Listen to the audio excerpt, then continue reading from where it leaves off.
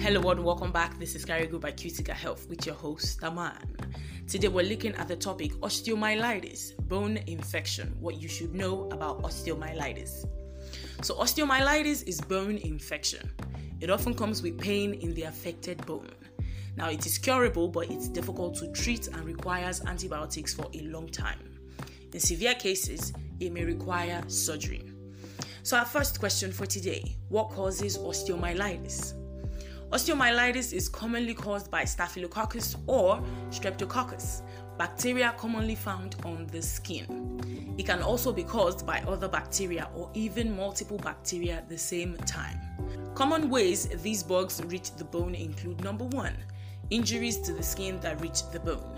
This could occur in following a chronic wound or cases of open fracture, where a bone breaks after an accident and sticks out through the skin.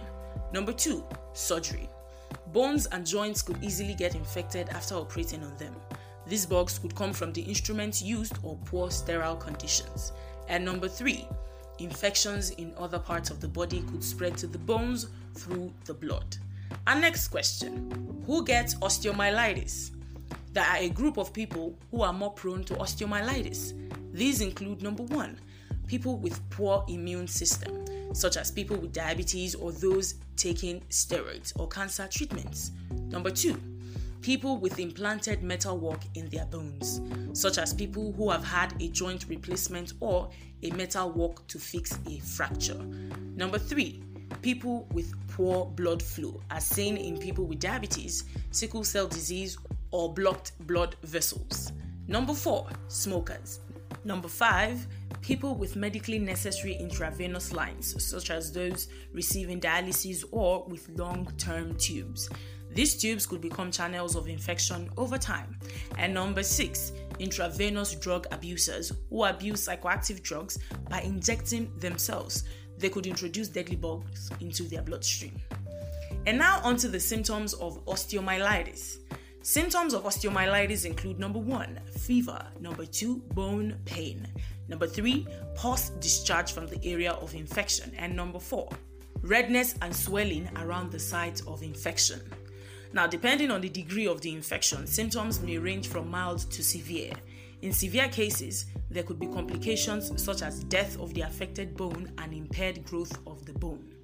And last but not the least, let's look at the treatment of osteomyelitis. Treatment of osteomyelitis depends on severity of the infection. Some may be amenable to prolonged oral or intravenous antibiotics, while other cases may require surgery to remove dead and infected bone and tissue. In severe cases, doctors may need to amputate the limb to prevent the infection from spreading. Osteomyelitis can be devastating and lead to loss of the affected limb. Dealing with the risk factors of the infection helps to lower your risk significantly. So take care of any wounds or cuts early to curb an infection. Thank you so much for joining me today. That is all I have for you. Now, for more information on health-related topics like this, simply log on to www.cuticahealth.com. That is CUTICA health.com.